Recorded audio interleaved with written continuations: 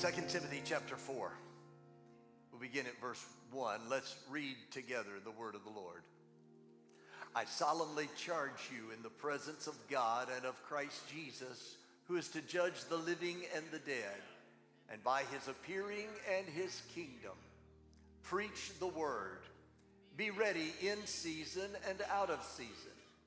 Reprove, rebuke, exhort with great patience and instruction. For the time will come when they will not endure sound doctrine, but wanting to have their ears tickled, they will accumulate for themselves teachers in accordance to their own desires, and will turn away their ears from the truth, will turn aside to myths. But you, be sober in all things, endure hardship, do the work of an evangelist, fulfill your ministry. For I am already being poured out as a drink offering, and the time of my departure has come. I have fought the good fight. I have finished the course. I have kept the faith. In the future, there is laid up for me the crown of righteousness, which the Lord, the righteous judge, will award to me on that day. And not only to me, but also to all who have loved his appearing. Now, Lord, open our hearts, I ask, that we may hear and receive what the Spirit will say to us in the midst of the preaching. I lift up other life-giving churches, and I pray blessing upon them. Lord, I pray a special blessing upon those churches that are meeting on our campus, that you would endue them with special grace of help and of your presence. I pray for our loved ones not yet walking in right relationship with you.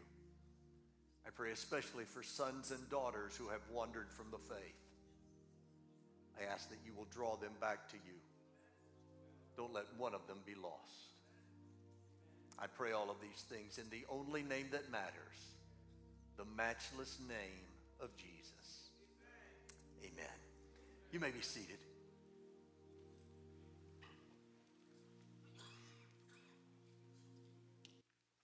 Teacher was trying to assess the problem-solving skills of his 7th grade class, so he gave them this scenario.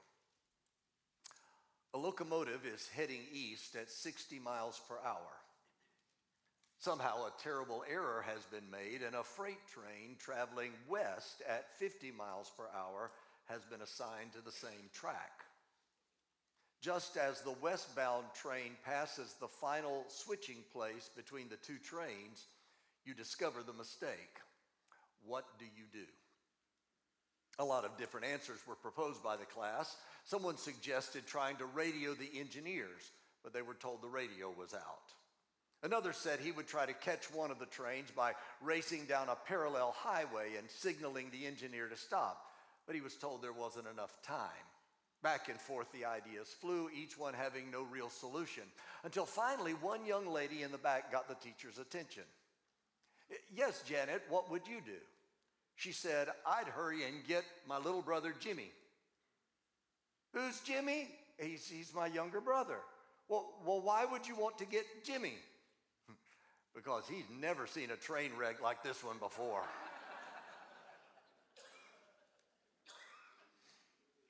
As we sit in this service today, there are people we know whose lives are on a collision course with disaster. Every step they take only leads them closer to the time when they're going to crash.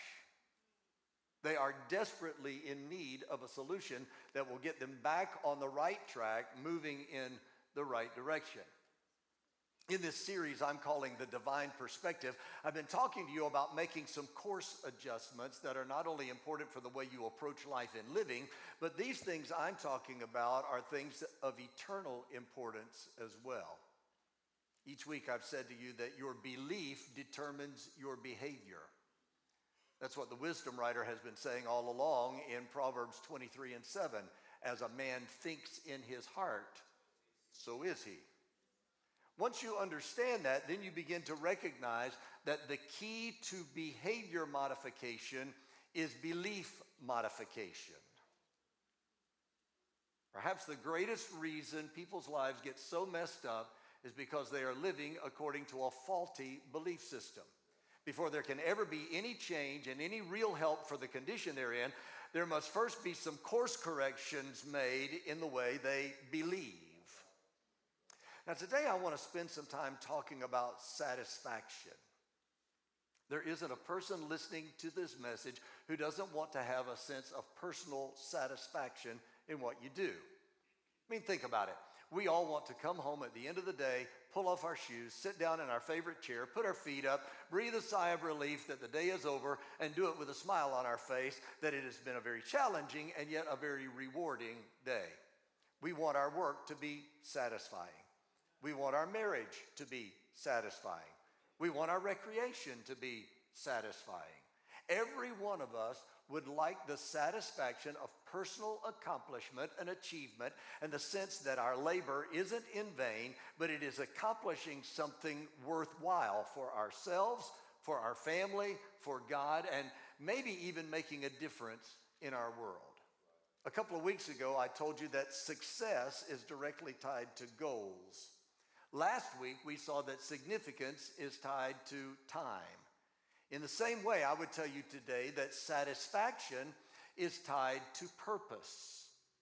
The secret to satisfaction isn't in all the circumstances of life being to your liking. It isn't in cool breezes and pleasant comfort zones. It isn't in place or position. The secret to satisfaction is in knowing and carrying out your purpose. In 1981, a film named Chariots of Fire was released. Did anybody ever see Chariots of Fire? Yeah, 4 of us. Okay. You can tell how old I'm getting, when I go and reference films that old. It's based on a true. It's probably on YouTube or Netflix or someplace. You could rent it or view it that way. Check it out. It's a great film. It's based on a true story. It tells of 2 British athletes in the 1924 Olympics. Eric Liddell, a devout Scottish Christian born in China of missionary parents, runs for the glory of God. The other, Harold Abrahams, an English Jew, runs to overcome prejudice. In the movie, there's a scene when Eric's sister Jenny disapproves of his plans to pursue competitive running. When Eric accidentally misses a church prayer meeting because of his training, Jenny accuses him of no longer caring about God. I love the way he responds. It's probably just Hollywood lines, but they are powerful nonetheless. In response to the concerns of his sister, Eric says in his heavy Scottish accent that he isn't abandoning God just because he is training and running. He assures her that he intends to return to the China mission, but that he feels divinely inspired when running. And he says not to run would be to dishonor God. Then he says, I believe God made me for a purpose, but he also made me fast.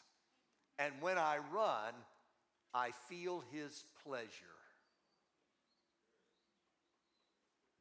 That's what you see happening in the lives of the early disciples of Jesus. When they're doing the work of ministry to which they've been called, they feel divine pleasure. Sometimes we think we have hardships. If you want to talk about trouble and distress, how about the report of those early followers of Jesus written in Hebrews chapter 11, verses 36 through 38? Here's what it says. Others experienced mockings and scourgings, yes, also chains and imprisonment. They were stoned. They were sawn in two. They were tempted. They were put to death with the sword. They went about in sheepskins, in goatskins, being destitute, afflicted, ill-treated, men of whom the world was not worthy, wandering in deserts and mountains and caves and holes in the ground. I don't know about you, that's what I call stress and pressure. But the typical response of the disciples to this kind of trouble isn't the blow-up we see happening in our day. It isn't the escaping and the dropping out, we see all around us. When trials and tribulation and suffering came to their lives, you don't see these disciples caving in. When things didn't go just like they wanted, you don't see them running away. Even though circumstances were often unpleasant, even though persecution mounted, they discovered what God had called them to do. They discovered why they were created and called. They used their unique gifts and abilities to the glory of God. They found their purpose. When they did what they were created and called and gifted to do, they felt His pleasure. You know, that's one of the things that made the Apostle Paul so successful. If you want to talk about trouble and difficulty, he really knew what that was all about. He gives this report in 2 Corinthians chapter 11, verses 24 through 28. 5 times I received from the Jews 39 lashes. 3 times I was beaten with rods. Once I was stoned. 3 times I was shipwrecked. A night and a day I have spent in the deep. I've been on frequent journeys, in danger, watch this, in dangers from rivers, dangers from robbers, dangers from my countrymen, dangers from the Gentiles, dangers in the city, dangers in the wilderness, dangers on the sea, dangers among false brethren. I have been in labor and hardship through many sleepless nights, in hunger and thirst, often without food, in cold and exposure. Apart from such external things, there's the daily pressure upon me of concern for all the churches. And you thought you had it bad. Even with all that hardship and pain and disappointment, Paul still had an ability to say in Philippians 4:11, I have learned to be content in whatever circumstance I am. If you know anything about the Apostle Paul, you know there were times when he had to support himself in the ministry by the trade of tent making. But note this, there is never a time when Paul speaks of himself as a tent maker. You read his letters. He never begins one of them by saying, Paul, a tent maker. They all begin, Paul, an apostle. If you were to stop him and ask him, Paul, what do you do? He would reply, I'm an apostle. He knew his purpose. He was an apostle when he was writing letters to the churches and when he was standing on the street corner proclaiming the gospel. But he was no less an apostle when he was stitching together canvas to make tents. He was no less an apostle when he was confined in a prison cell. Once he knew his purpose, he realized that the place in which he found himself didn't matter. The position he held in the eyes of other people didn't really matter. All that mattered was he was carrying out his purpose. That's what he's doing when he writes the letter to Timothy, from which we read our text a moment ago, whom he calls his son in the Lord. Paul has come down to the end of his life. He's confined in prison, knowing it won't be much longer before the order is given to end his life. But just because he's in prison, awaiting the executioner's axe, doesn't mean he isn't still an apostle. It doesn't mean he doesn't still have a purpose to fulfill. Paul had learned this lesson so well that here in our text that we read at the beginning of the message, which are some of the last words he wrote before his execution, he is not only carrying out his purpose as an apostle, but he is exhorting his son in the faith to be faithful and fulfill his purpose as well. Here's what he says in verse 5 to Timothy. Fulfill your ministry. I think that's the word that the Lord gave me to present to this congregation today. Fulfill your ministry. He warns young Timothy about some of the hardship he's going to face when he begins to engage that purpose. Just because he's called to be a minister and just because he's doing the work of ministry doesn't mean everybody's going to like it. In fact, in verse 3, he writes that some are not going to endure sound doctrine. They aren't going to stick around where the word of God is being proclaimed. They're going to flock to those who will tell them what they want to hear. They're going to run to those who have the biggest hype and the best publicists. They won't want to have much to do with those who in verse 2 will reprove and rebuke and exhort. And what Paul wants young Timothy to know is that in spite of difficulties and adversities and hardships, the only way to find real satisfaction is when you carry out the job you have received from the Heavenly Father. If you want a picture of satisfaction, you'll find it in verses 6 and 7 of our text when Paul says, "For I am already being poured out as a drink offering, and the time of my departure is come. I have fought the good fight. I've finished the course. I have kept the faith." Those are the words of a man who has discovered that the secret to satisfaction isn't place or position, it is purpose. Listen, if you are plagued with a gnawing sense of dissatisfaction, if you lack a sense of contentment and fulfillment with life, then you need to understand that satisfaction is directly tied to purpose. Your greatest satisfaction in life will come when you discover your unique gifts and abilities and use them to edify others and glorify the Lord. The Apostle Peter wrote in 1 Peter chapter 4, verse 10, "As each one has received a special gift, employ it in serving one another as good stewards of the manifold grace of God." Just a few verses earlier in that chapter, he tells about some of the things that will not produce satisfaction.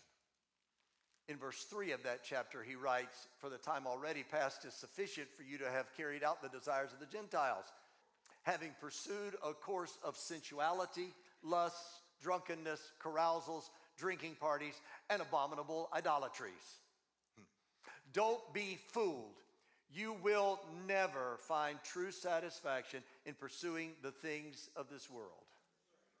As enticing as they may seem on the surface, they can never bring satisfaction. You will only find satisfaction when you are actively involved in doing that which causes you to feel the divine pleasure of the Almighty.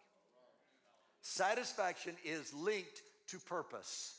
If you want real satisfaction, then pay attention to the instruction Paul gave to Timothy. Fulfill your ministry. Why don't you just look over at your neighbor and say, "He's talking to you today. Fulfill your ministry."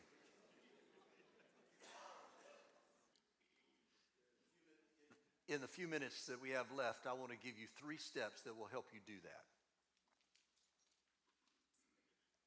Step number 1, find your God-given place. God has a unique place that only you can fill. God has created you and called you for a specific purpose. And it's important for you to find where that place and what that purpose is. And that begins with passion. What are you passionate about? What flips your switch and gets your motor running? Here's some things that will help you find your God-given place. First, seek the Lord. If you really want to hear from God what His will and plan and purpose for your life is, He'll tell you. Too often, the reason we haven't found out what God wants from our lives is simply because we haven't asked Him, and then we haven't stopped long enough to listen to what He has to say. I'll tell you a prayer that the Lord takes great delight in answering. It's the prayer that says, "Oh Lord, what will you have me do?" Not only do you need to seek the Lord, but you need to ask the right questions. If you think you may have found what God wants you to do, ask if this activity, if this place has eternal value and significance. You can be certain the purpose of God isn't something that is going to diminish or pass away with time. The fulfilling of that purpose is going to result in something that will last throughout all eternity. Ask yourself if this activity will build the kingdom of God, or is it just building your kingdom? Y'all doing okay today? I think I'm just giving a little talk. I don't know how much preaching I'm doing right now, but maybe this will help somebody. Not only that, but you need to ask if this activity is enjoyable for you. See, God is a God of purpose, and He never intended you to live your life with no joy. There are too many people who think that if it's the will of God, then it's going to be dutiful drudgery.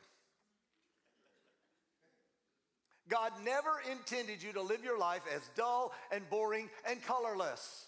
He never intended your life to be so pressure-filled and stressful that you are always on the verge of collapse. His word says that the walk with him is joy inexpressible and full of glory. Now, that doesn't mean you're always happy, but it does mean there's joy in the journey.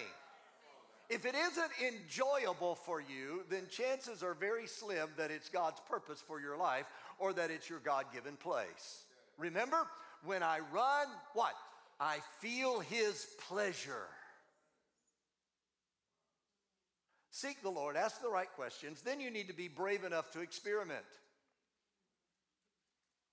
If there's something you think just might be God's will for your life, check it out. Try it. It isn't going to throw God a curve if you get involved in an area that isn't really your passion or God's purpose for your life. It won't permanently disrupt the divine order of things if you earnestly and sincerely seek his will and you miss it. You know, some people never do anything because they're so fearful they're going to miss the will of God. Listen, God wants you in his will even more than you want to be in his will. He's got a way of redirecting your steps and ordering things around to put you where he needs you to be. If you'll just pay attention.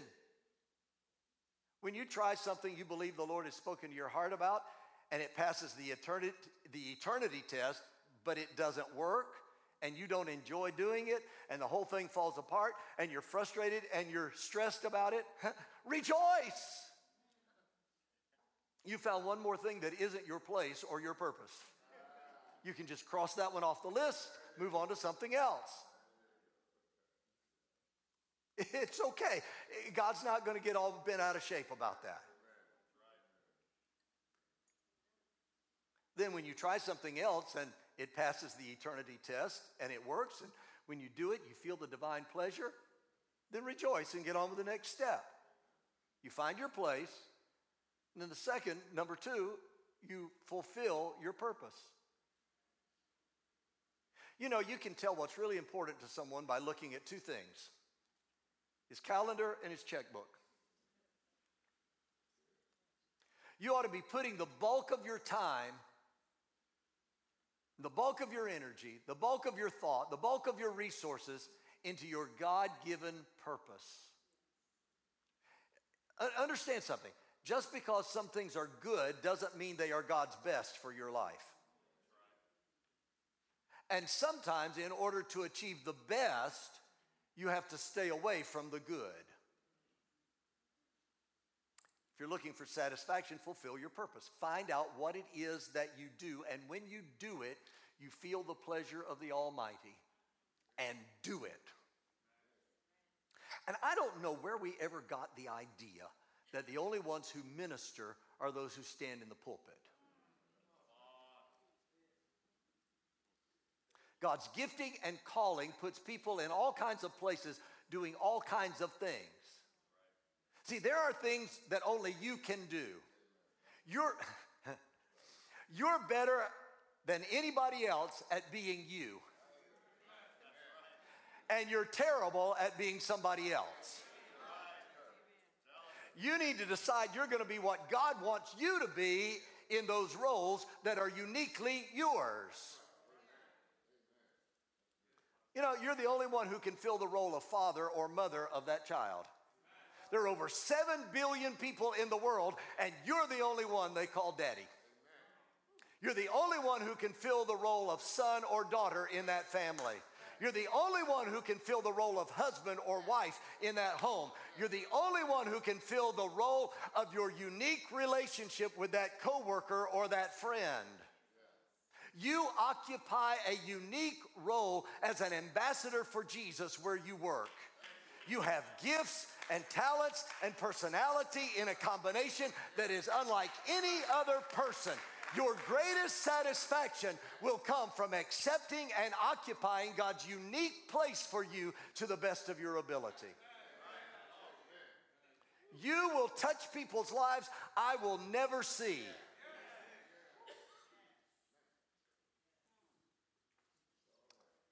So in order to find satisfaction, you need to find your place and fulfill your purpose.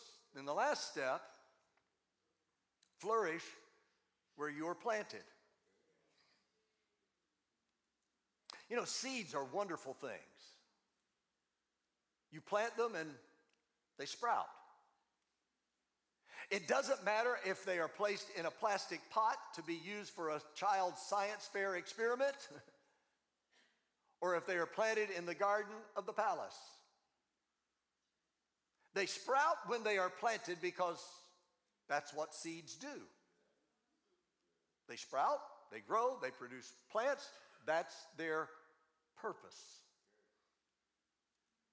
In Acts chapter 16, Dr. Luke records the story of the Apostle Paul receiving a vision of a man from Macedonia saying, "Come over and help us." From that moment, Paul's ministry was concentrated in that region.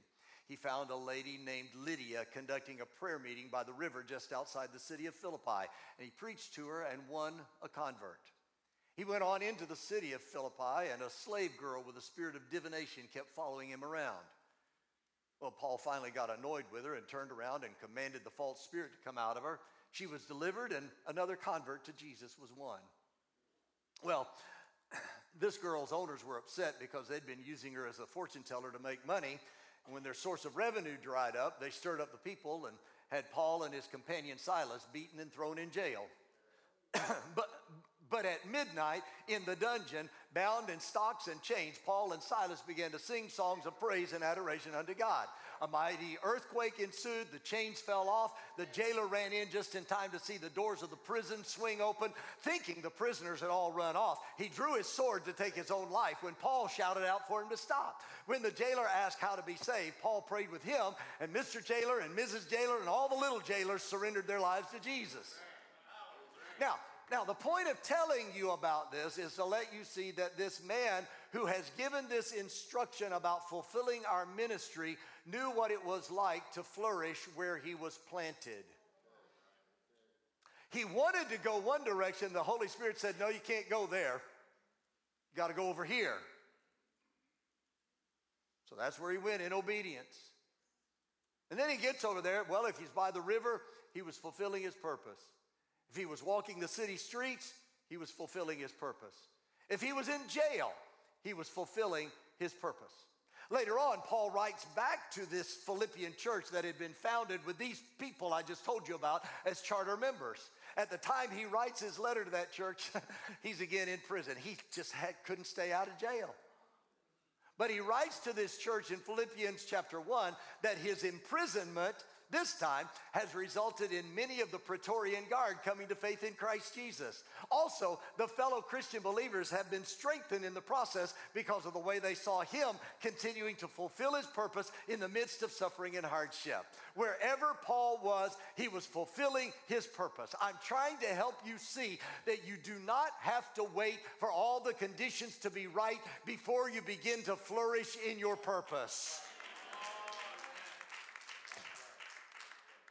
You don't have to wait for the stars to align and the season to change before beginning to do what God has called you to do. You don't have to wait for authorization from an organization to pursue God's plan. Right now, you can begin to be the person God has created and called you to be. Right now, you can be that wife God has called you to be. You can be that husband and that father God has called you to be. You can be that teacher, that writer, that helper, that counselor, that nurse, that builder God has called you to be. Right now, you can be that prayer warrior God has called you to be. You can be the witness God has called you to be. You can focus your energies and your resources on those things that are of eternal significance. You may only be in a plastic pot, but you don't have to wait to be placed in the palace gardens. Your satisfaction will not come from place or position. It comes from purpose. Oh, and by the way, don't worry that you don't have everything you dream of having at the very beginning. Don't worry if all the pieces aren't in place right now. Don't worry if nobody knows who you are when you begin. God knows who you are. God knows where you are. He has his hand on your life. And you need to understand something. Your gifts will make room for you. You won't have to push the door open. When God's in the arrangements, he can open a door that no man can shut so fast it will make your head swim. You be faithful over a few things, he'll make you ruler over many things. You be faithful with what you have, he'll give the increase. Maybe you got pushed back or tripped up or knocked down. Maybe you feel wounded beyond repair. Hear this, preacher, today. Don't let your setback keep you from your comeback.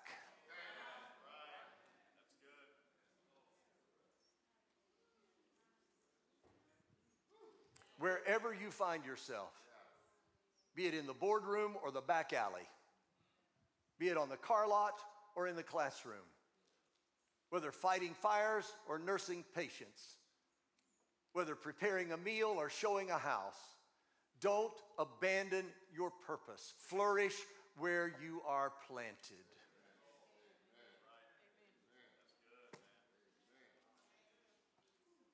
I just feel like the Lord wants to speak to somebody who has had the door slammed in your face, somebody who's lost hope, somebody whose dream has died. The Lord wants to remind you that man doesn't determine your destiny. Circumstances don't determine your destiny. Organizations don't determine your destiny. God and God alone determines your destiny.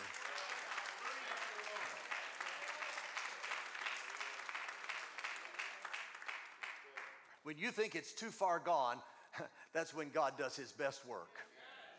Anybody remember the story of Lazarus? Good, because I don't have time to preach it. I'll just tell you from that story, when it's 4 days dead and everybody says it's over, that's when the Lord commands new life.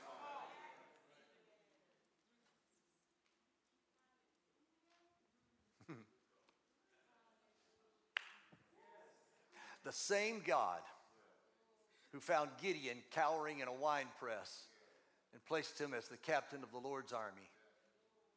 The same God who found Joseph in the pit and elevated him to the position of prime minister. The same God who found David tending sheep and crowned him as the shepherd over his people in the palace. The same God who found Peter weeping bitter tears after denying the Lord and anointed him as the spokesman of Pentecost. This God is your God. He knows right where you are. He knows what you've been through. He still has his hand on you. He still has a plan and a purpose for you. Pick yourself up, brush yourself off, put your hand in his hand, refuse to surrender, dare to dream again.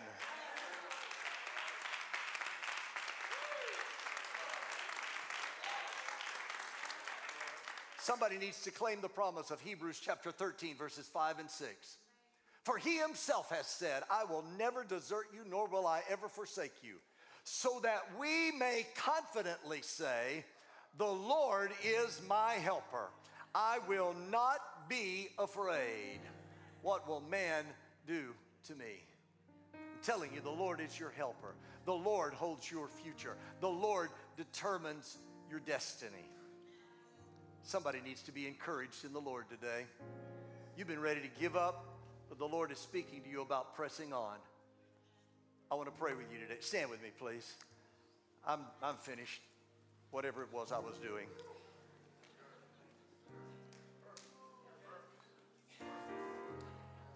Trying to fulfill my purpose, that's right. I want to pray for somebody today. I want to pray for the fulfillment of God-given dreams. I want to pray that you're not going to be satisfied with the good, but you're going to keep pursuing until you receive God's best.